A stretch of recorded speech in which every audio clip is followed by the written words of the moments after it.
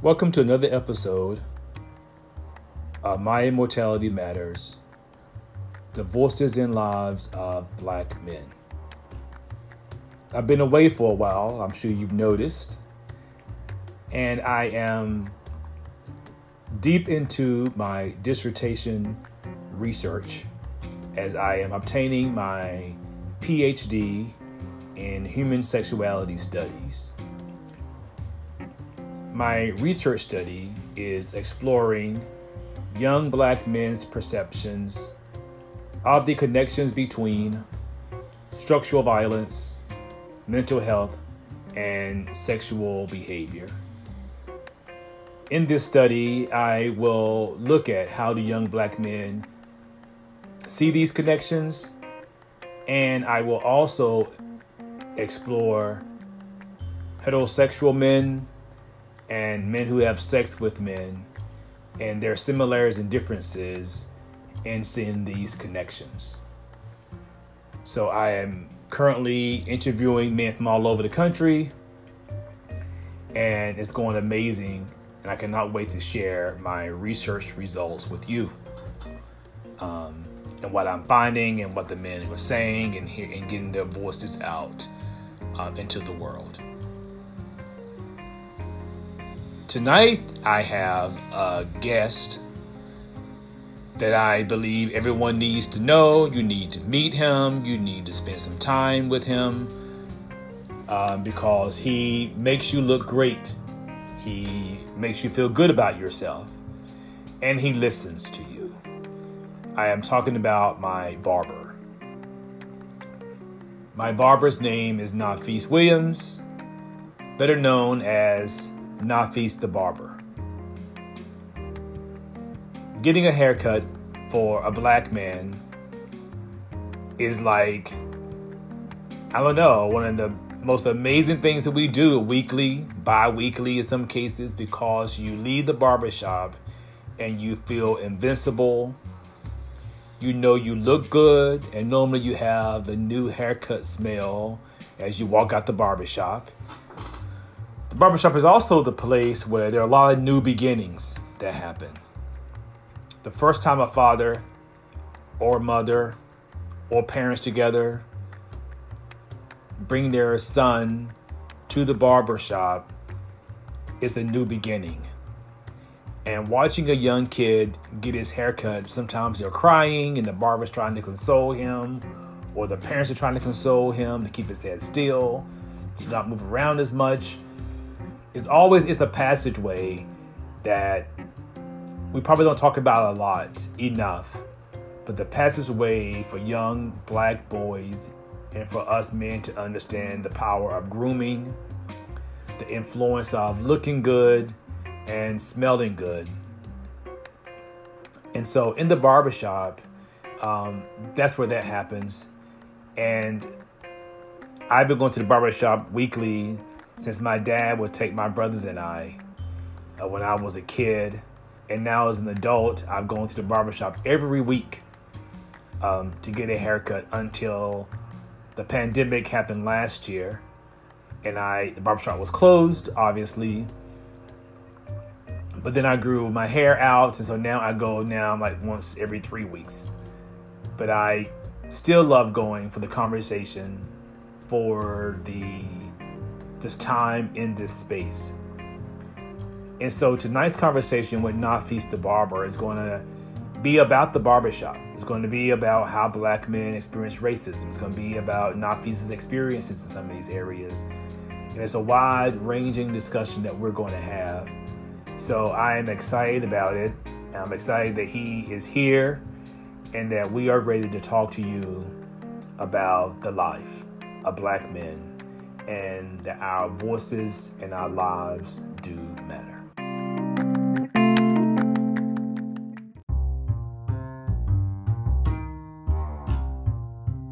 Tell you a little bit about who he is, how he got started in the business of cutting hair, and then we're going to have a series of questions for him for our time together. So, Nafis, what's up, young man? Hey, what's going on, Dr. John Teller? I'm having a good day. How are you doing? Yeah, I'm doing well. So tell us a bit about yourself. Who are you? What brings you to the work you do? Who I am, I'm a child of God, Jesus Christ, actually, by way of Denise and Albert Williams. But besides that, I'm a barber. I've been a barber for 21 years. I started barbering, actually had scholarships to college for basketball. I turned them down because I knew that I always been a person who knew I always wanted to do what I wanted to do. So if I didn't want to do it, I wasn't going to do it to my full ability. So only reason why I was going to go to college was to play basketball and pledge, and have parties. Like, that's what I wanted to do. Right. I mean, you gotta be real with yourself. Right. So I decided that wasn't a good idea. So one day I went to a barbershop with my brother's friend. Oh, no, I was gonna go to the service. The day I was supposed to leave, the girl I was dating at that time asked me to not go. So I didn't go. Really? Yep. So I went to the barbershop with my brother, and his friend was a barber in Philadelphia. And he dressed fly. Everybody in there was waiting for him. I said, "This is what I want to do." I had no idea how much barbers made. Like, I had no idea. I just knew that I wanted to be cool like him, and I wanted to have people waiting for me. So, okay, that's a reason, right? Yeah. Right. That was a reason. So there you go. That's how I became a barber. That's interesting. The way you fell into that work sounds like. Were you cutting hair before then? No, I never. Not at all. Any idea? Not at all. I didn't know how to do anything.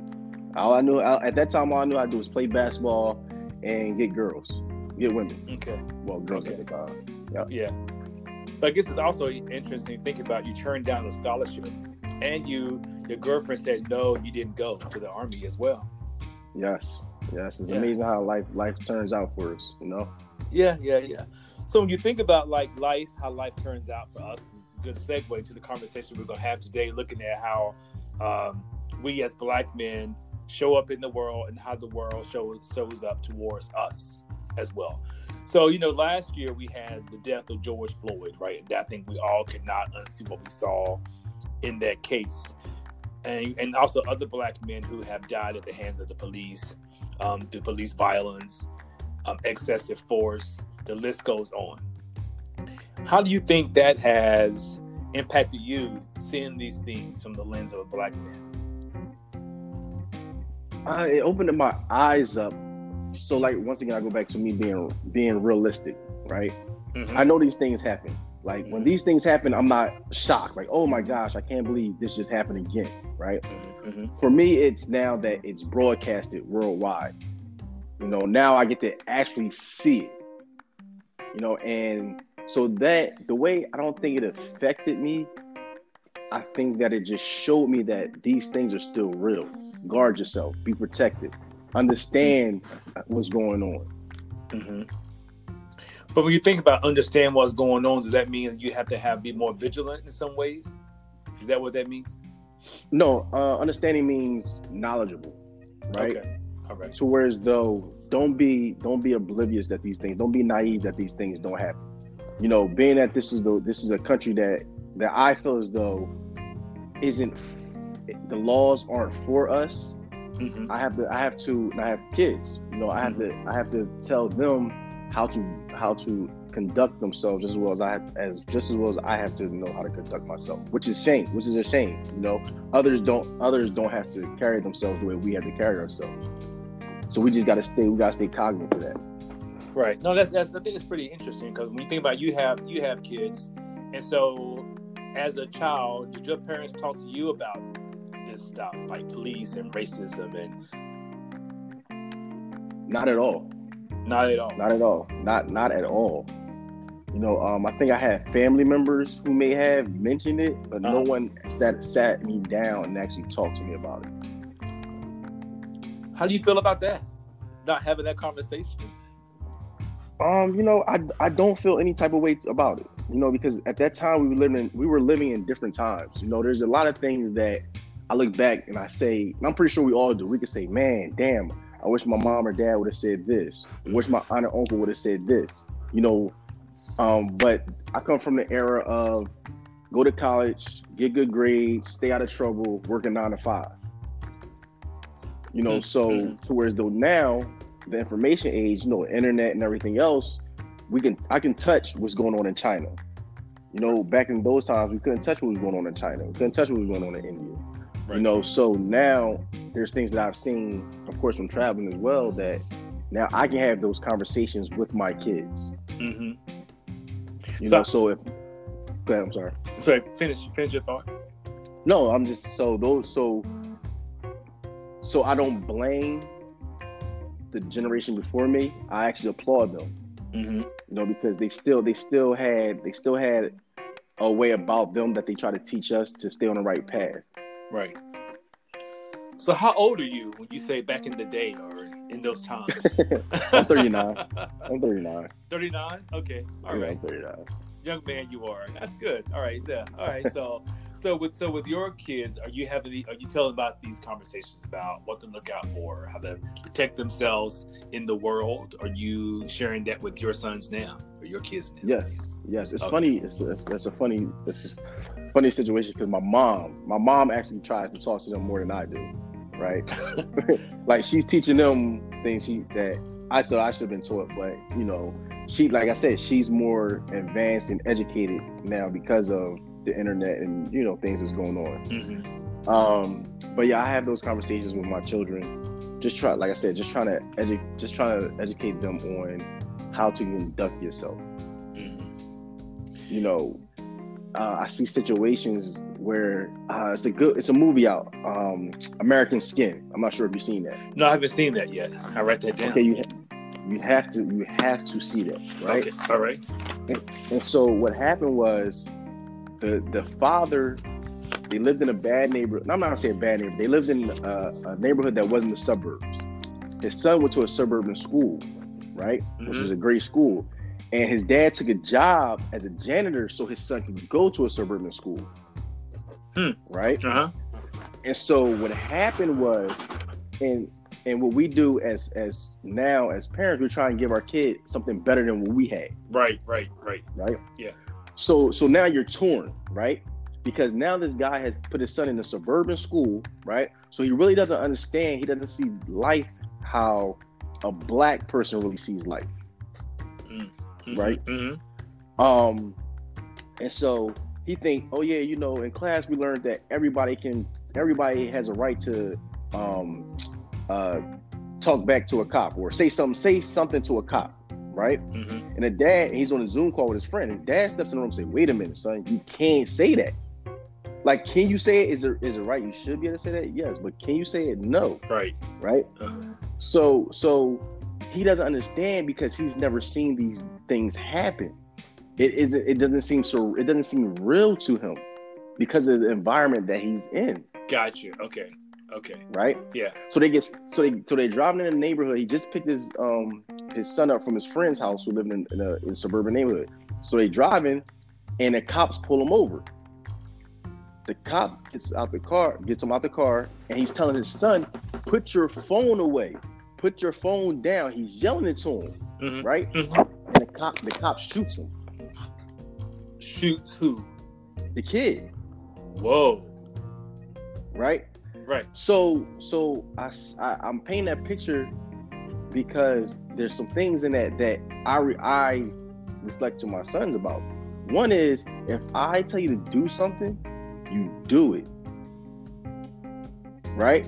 But that goes to how as a black man, how we're raised, right? Right. Every time my parents told me to do something, they always said it this way, instead of explaining it to me, and so now when I have my kids, I'm trying to explain it to them. I'm trying to give them leeway to where as though they can question when I tell them to do something. Okay. Right? Yeah. So that's the torn part when you're trying to give your kid a better life, but you're also trying to not bring them up the way that you were brought up. And so to some degree, like give them a little leeway. And so sometimes you think because that happens, like trying to grow them up differently in a way that some of the things the kids may need to know they miss. Yep. And that could put them in danger later. That could put them in danger. Like if I tell you to do something, don't say, "Hey, Dad, why?" Or, "You sure?" Or no, just do it. Okay. We could talk about later why I told you to do that. Right? Okay. Yeah. Yeah. So Yeah. that's so yeah, so back to your original question about the racism, you know, that's why I have conversations with my kids is if I tell you to do something, just do it. We'll figure everything else out later. And do respect authority, respect all kinds of authority. Anybody older than you, respect them. I think that's a good lesson to teach kids because, you know, authority figures can come in all sides, like teachers, police people, older adults. And I guess having that lesson learned at home can like help them out in the world to kind of like be better, do better, and kind of see better. But also, I guess you also talk to them about like standing up for themselves as well. If they are wronged, like standing up for themselves. So how do you tell them to do that in a way that keeps them safe? Say that one more time, John. Like if you tell your children like, okay, respect authority and all of those things, at the same time, do you teach them how to stand up for themselves in a way that also is safe? Because sometimes authority is not right. So how do you help them navigate how to manage that when authority figures have gone, we say, rogue in some cases? Well, the thing is, you can stand up for yourself, but it's a time and place. When you're dealing with your peers, you stand up for yourself. When you deal with any kind of authority, you let them have it, and you come back and you let me deal with it because they're my peers. Gotcha. Okay. That's good. That's good advice. So how do you feel like then when you think about authority in your life in some cases, have you ever experienced racism before in your life, discrimination before? And if so, what happened and how did you deal with that? I've experienced, so I'm gonna tell you what happened and you tell me what you think I went through, right? Because to be honest with you, I can't say directly. It was maybe stereotype. I'm not sure if racism played a part of it. So I was on a plane and I can't remember where I was going, and I was in first class. And this guy owned the business. I know a business because a couple of my clients frequent his business. So he owns a business, and he said to me, "What did you do? What do you do? How did you get up in first class?" What? Right. And in my head, I was thinking, I got here the same way you got here. You know? Right. So then I said, "What do you do?" And he went on to tell me what he did. I said, "Oh yeah, well, you know, a couple of my clients, they come to you." And he's a suit guy. I said, "Yeah, a couple of my clients go," and I started giving names. And then he was like, "Oh, okay." So then I guess it was a validation of who I was.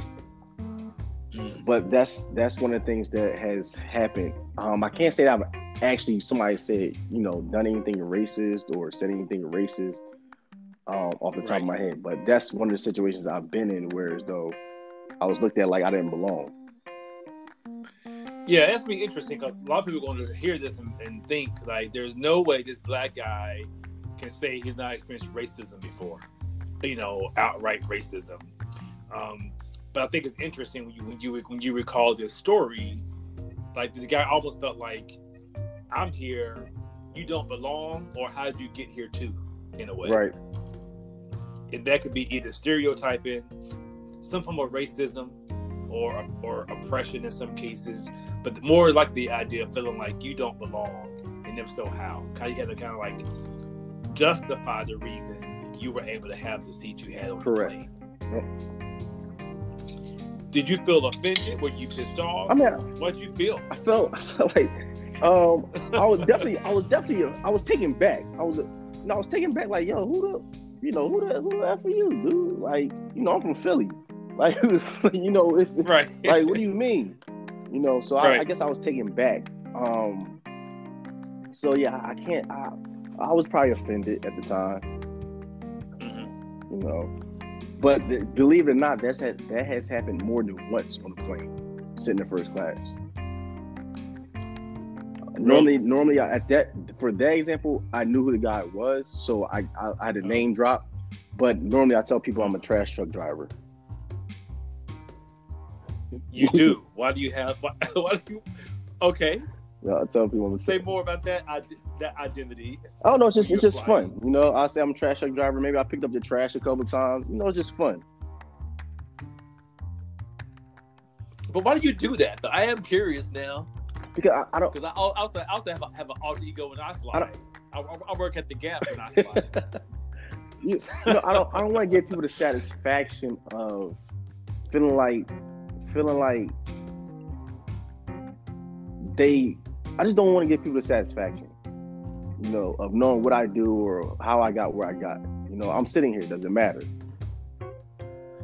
So it's almost like you feel like you don't have to answer to them for where you are. Right. And if you told them you did something else, they say, "Oh, that makes sense. So that's why." Right. Exactly. Okay. Now that's a neat perspective. I haven't thought of it that way. But I tell folks that I work at the Gap because I'm a therapist. I don't hear people's problems. So I say, I work at the Gap. It's oh, okay, they leave me alone. And I love the Gap. I shop at the Gap. No, you know, I'm not making any digs towards the Gap. It's just easier for people to not ask me about my life.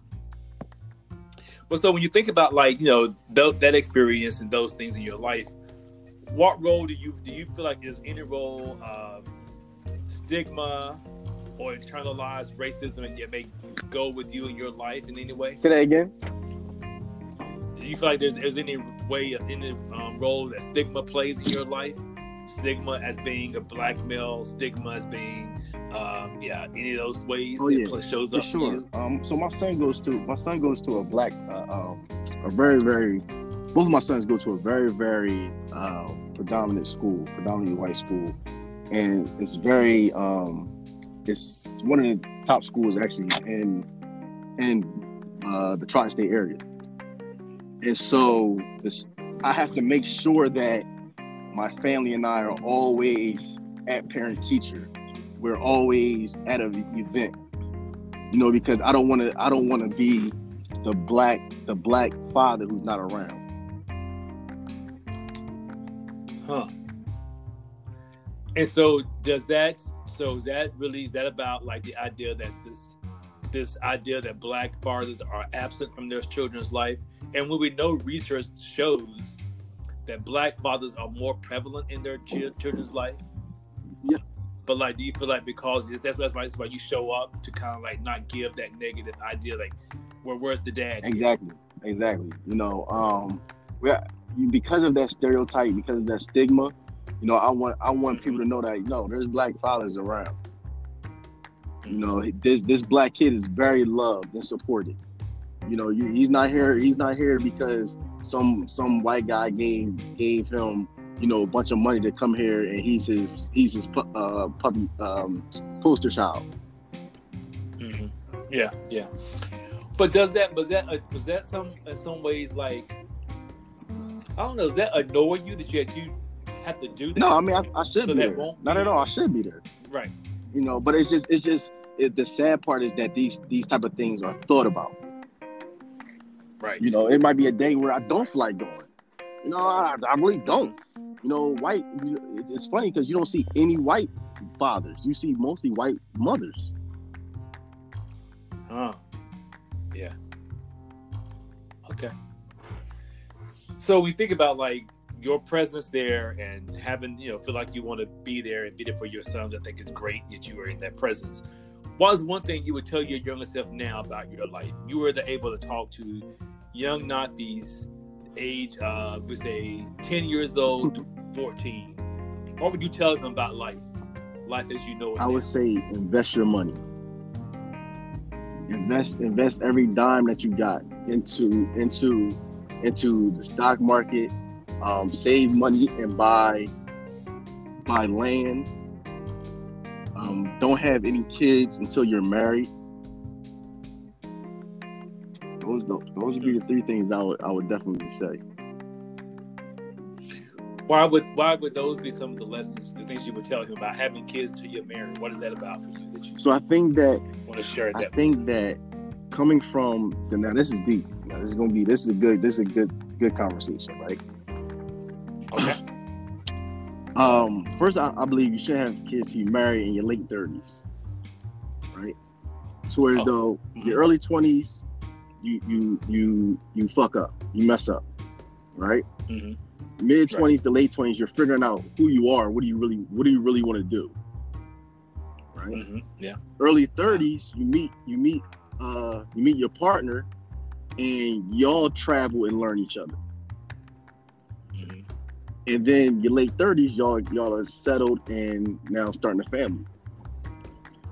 Now that timeline is of course, that comes and goes. That timeline. That's in the perfect world, right?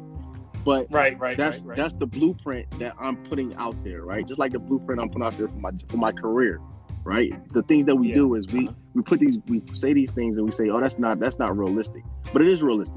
The same way you're going to become a doctor or a lawyer, you put out a blueprint on how you're going to achieve that in the years that it's going to take, right? Mm-hmm. So now, I think that having a child, being married, the child needs both parents, right? Both parents that are on the same path, the same career goal, the same goals pair as a family. So, and it's good to have that in the same house. Now, can you raise a kid? Can y'all raise a kid from co-parenting? Sure, right? But it's still not the same as having two parents in a household that are both positive. Now, don't get me wrong, there are some parents that had kids and the household was just in shambles. I'm talking about the household where the mother and father on the same goal, same path. Raising kids from different households is hard. It's hard. You want to be there every night. You don't want to have to wait till the weekend to go over what they did on Monday in school. Right, yeah, because you can start with that scenario. You're missing something, right, in the child's life, in their daily life, that you're waiting for the weekend to show up to see. Yes. But also, I think it's interesting as you laid your timeline out, the ages of 20s and 30s, and how people could find their plan for their life. I think a lot of that seems to go into like identity, like because you are as you are younger, you're understanding who you are. And almost seems like as you are getting older, you come to a more understanding of, this is who I am, this is what I want for my life, and you can make better decisions as you're aging. And so hopefully then you'll find the life partners also making those same kind of decisions that you're making for your life. Yep. And creating, and then having children that's kind of like create that bond even stronger for you. Yes. I like that plan. So how do you feel like then when you think about that idea, right? And as a barber, and you're in the barbershop, and these conversations are happening about relationships, and how do you navigate those conversations then? Do you bring this view up to people? Do you say this out loud to other people, or this is your internal? No, I definitely say it out loud. It's always a conversation. I mean, you know how we rock and roll, John. It's always, I'll just be myself, and I don't say anything to hurt anyone, and it's just like, hey man, what do you think about this? Because I feel like if especially the Black community, if we got a blueprint on how, of course, things happen in life and you got to alter your blueprint, right? Mm-hmm. But if you get a blueprint, if you get one blueprint of how you want things to go, and they change, that's something different. When you get a blueprint on how you want things to go, and you follow that blueprint, you can be successful. One thing growing up in the Black community back in the early 90s was, in the 80s and 90s was, get a lot of girls, Black guy gets a lot of girls, he's the man, right? But nobody told you the problems that came along with that. Right. The things that you're going to run up against with that thought process. Right. But that's not really shown a lot, like the downside of that. But it also goes into this idea of the man box, right? What the things that society says men are to be and should be, and then men strive to be that box guy. But the reality of it is no one lives in a box. We're not square people. So trying to meet an agenda that way oftentimes leads somewhere to like disaster in people's lives, or a lot of depression and anxiety in some ways. But I wonder when you think about this blueprint, it's not you say people should have a business plan for their life. Like we create business plans for businesses. So for your life, create some of the same kind of idea. Like what do you want to do, goals, plans to get there in some ways. Correct. You know, how to achieve these goals. You know, as I get older, you know, I hear people, you know, it's interesting. Now I hear these conversations, right? But I didn't hear these conversations when I was younger. You know, hey man, don't chase the money. I mean, don't chase the women. You know, if you get money, then women are gonna come, right? You know, like I said, like I keep referencing is women was always the priority in my life. That was the picture that was painted for me as what a man is. The cool guy, the man, right? Right. So me chasing women took away from me making money. You know, especially when you have multiple. When you have multiple, you gotta think about, hey, I'm having multiple dates. That's multiple amounts of money going out, right? Which is taken away from my goal. And also lots of time. And lots of you time. Dated multiple people. Lots of time. Which is taken away from my goal. Taken away from me figuring out who I am and what I need to do for my life so I can achieve my goals. Right. So priorities can sometimes be screwed when you're focused on some of the wrong things at times. Correct. Well, yeah, right. You can, you know, sometimes you can get left behind or forget what your real agenda is. Yep. That's really fascinating. Because I think, you know, these things we see a lot in movies. These things I hear about a lot, but I think like being able to like put it into words in that simple of a phrase, I think it's really good how you frame that. So that's helpful.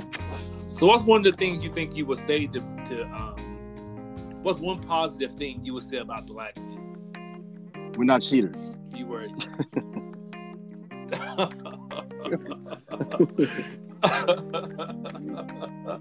Oh, you gotta say more than that. Man. Come on. No. What does that mean? We're not cheaters. No, I'm just joking. You know the whole stereotype, black men cheat. You know, yeah, we're not cheaters.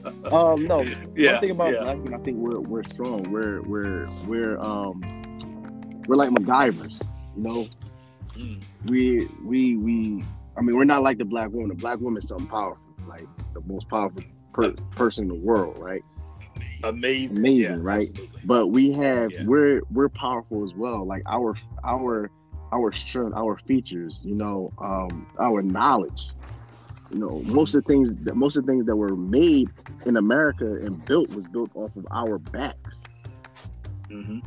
You know, so I think that's if I was to describe a black man, that's how I would describe us. Powerful. Okay. Knowledgeable. That's good. Yeah. And you said just now that black women are the most powerful forces. Do you think they realize that, the power that they have? Yes, I think they do. And I think they're fed up knowing that they are the most powerful, the most dynamic person in the world and aren't being protected, aren't being, you know, appreciated, should I say, appreciated. Mm-hmm. Okay. Yeah, I think it's one thing, and I think, you know, seeing Kamala Harris become vice president. Oh man, I'm before, you know, we have Stacey Abrams, who's like phenomenal in her own right, and there's so many other strong black women. Michelle Obama, the list goes on. But thinking about how you just said, they realize they are powerful, but also realizing they're not getting respect that they deserve. Right. And you know, I'm not a fan of Kamala. You know that, Josh. I know you're not. I know you could use Michelle Obama first. Okay? Kamala Harris. I know. What'd you say? You could have used Michelle Obama first. Okay. But I like Kamala Harris, and I know we had that conversation already before. But I think part of I think the thing is like looking at what she stands for in the symbolism of being the first vice president who is a black Asian American person, a black woman of Asian descent. So, but also when you think about black men and racism and the power that we also hold, do you have an idea why some black men don't reach their potential in some cases? What we can holding them back from reaching some of the things that we could do as black men? Since we are powerful, we built the world, we built things on our back. So, what's holding us back from seeing out excellence, I guess? I think oppression. Dogs just came in the house. Yeah. Don't say hello.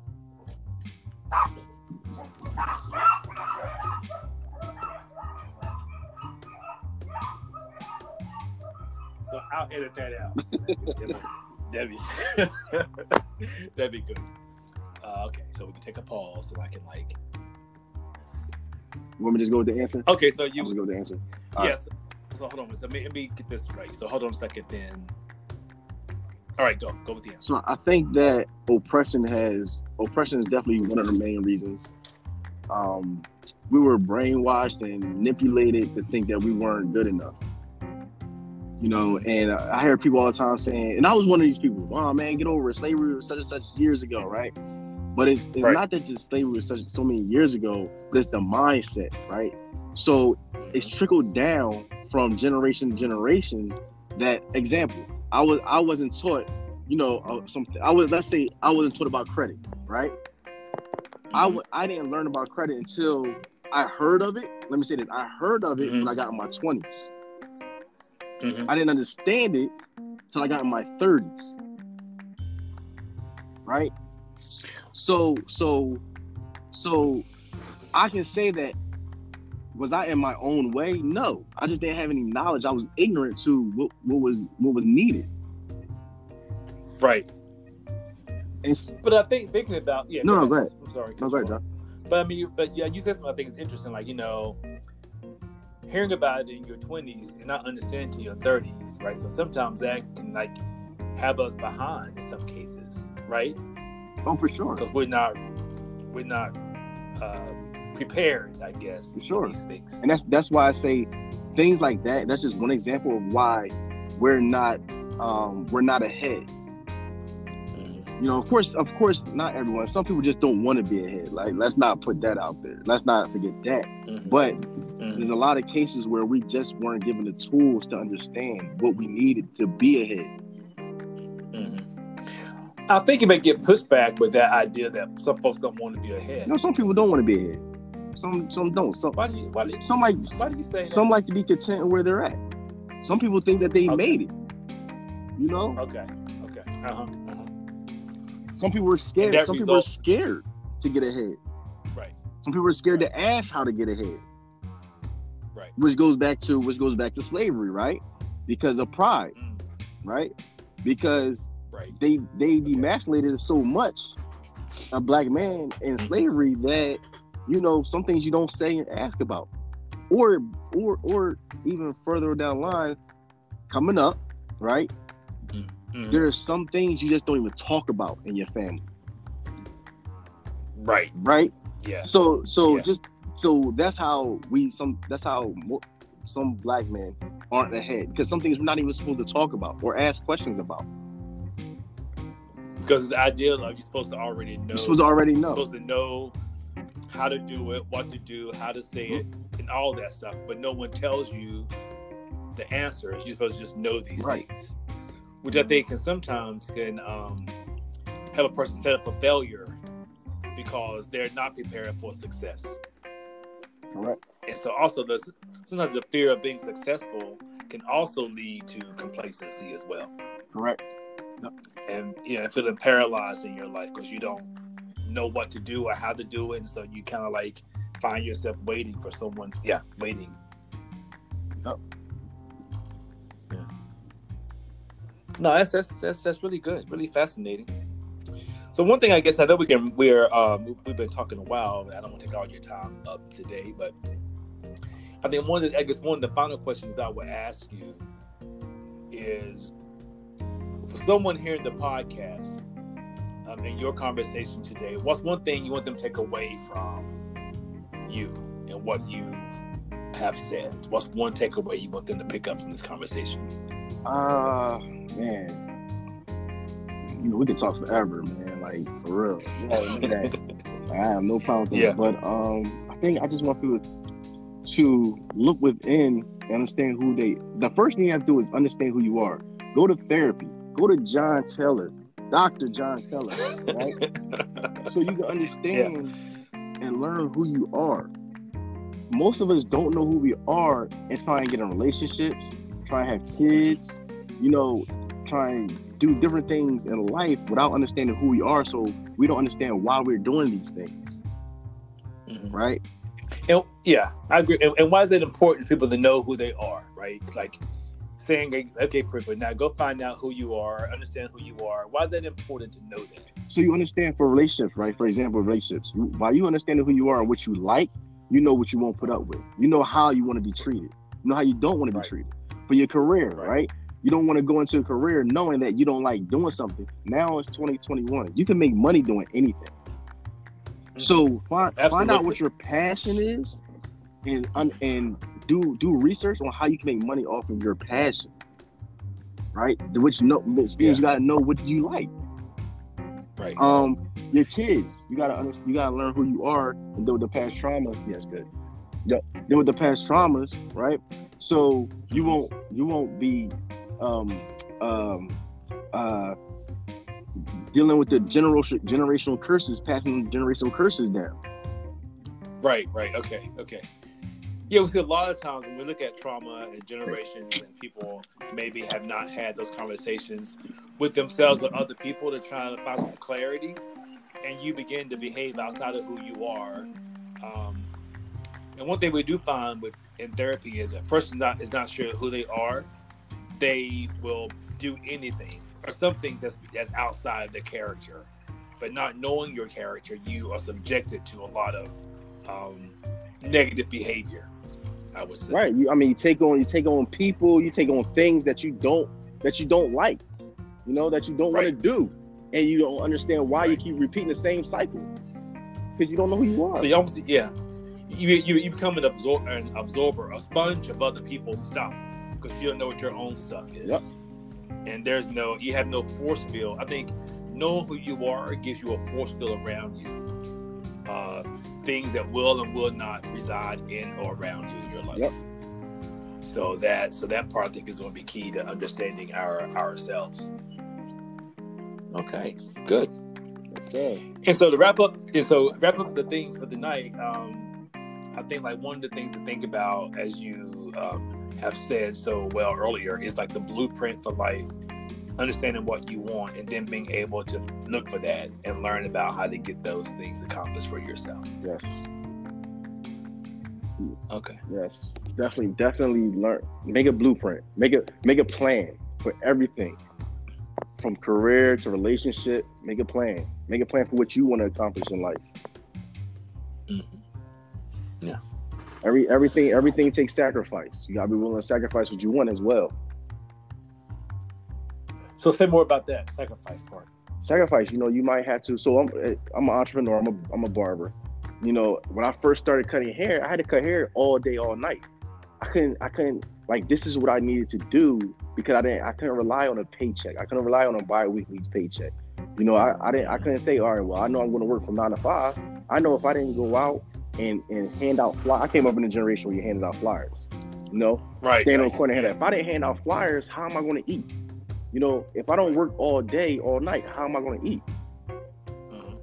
So those are the sacrifices that I had to make. I couldn't go hang out with my friends. They work 9 to 5. Once they got off at work at 5, they was going to happy hour. I couldn't do that. I had to work. Mm-hmm. So that's just one of the little sacrifices that I've had to make coming up in the barber industry. But it's also part about letting go of your pride in some cases, like being able to take a step back and recognize I need to do something different right now to get where I want to be. Correct. And then at some point I can not work all day, all night and be okay. But that you have to sometimes take the journey to get there. Yes. To the road of success, I guess. Yes. Yep. That's good. So I gotta tell you, I really appreciate your time talking to me. I mean, you have, and I think I keep wanting to end in this conversation, but you keep giving me so many different other things to think about. I'm like, this dude. But I think like part of the thing is because you are a person who has a lot of, I would just say, wealth of knowledge, I believe, and you have so many nuggets you can definitely drop in each conversation. So I think we definitely would do this again. For sure. in another format, but I think being able to just like bring your knowledge forward, I think for people to hear, I think is key. Because I think one thing that we all know is that we learn by listening and watching other people. Yes. Social learning theory speaks a lot about we learn by watching and doing what other people have done. So being able to hear someone who talk about sacrifice and success, I think that's going to be key for all of us to hear more from you, Mr. Nafis Willams, and your journey. So I look forward to more conversations. Yes, sir. I appreciate you, John. Dr. John Teller. Appreciate you. All right, sir. Thank you. Be well. I'll talk to you soon. All right. Later. All right. Thanks.